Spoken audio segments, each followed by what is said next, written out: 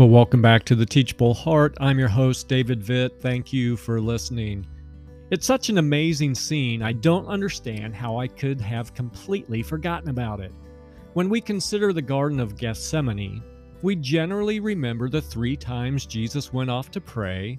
We remember his agony and his sweat becoming like drops of blood. We may remember the 3 times he asked his Father to take the cup of death away from him. And we likely remember the disciples sleeping and Christ waking them up in time for Judas to betray him.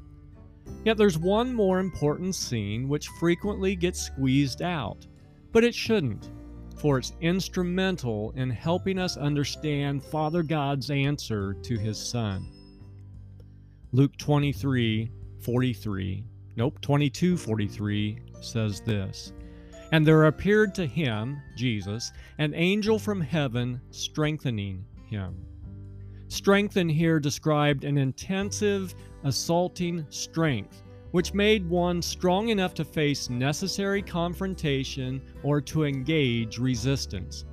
It's only used one other place in the New Testament, and that's in Acts chapter 9. In verse 19, it's used to describe Paul being strengthened after becoming blind on the road to Damascus. Having been strengthened by God to do the next difficult thing, Paul began preaching Jesus as the Son of God, tells us Acts 9:20. As Paul was strengthened for his ministry, God showed up in the garden to strengthen his Son for his. Did God take the cup away from Jesus? No, he did not. There was no immediate relief for Christ at all. If anything, things intensified for Jesus. It was at this point that Jesus' sweat became like blood. The agony which Christ bore was intense, and God's answer to his Son's unbearable situation was not to remove him from it.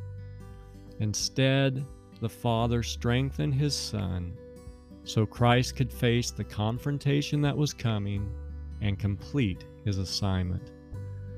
My friends, sometimes God's answer to our prayer isn't to remove our obstacles, but to come near us and to give us the strength we need to go through what he knows is necessary.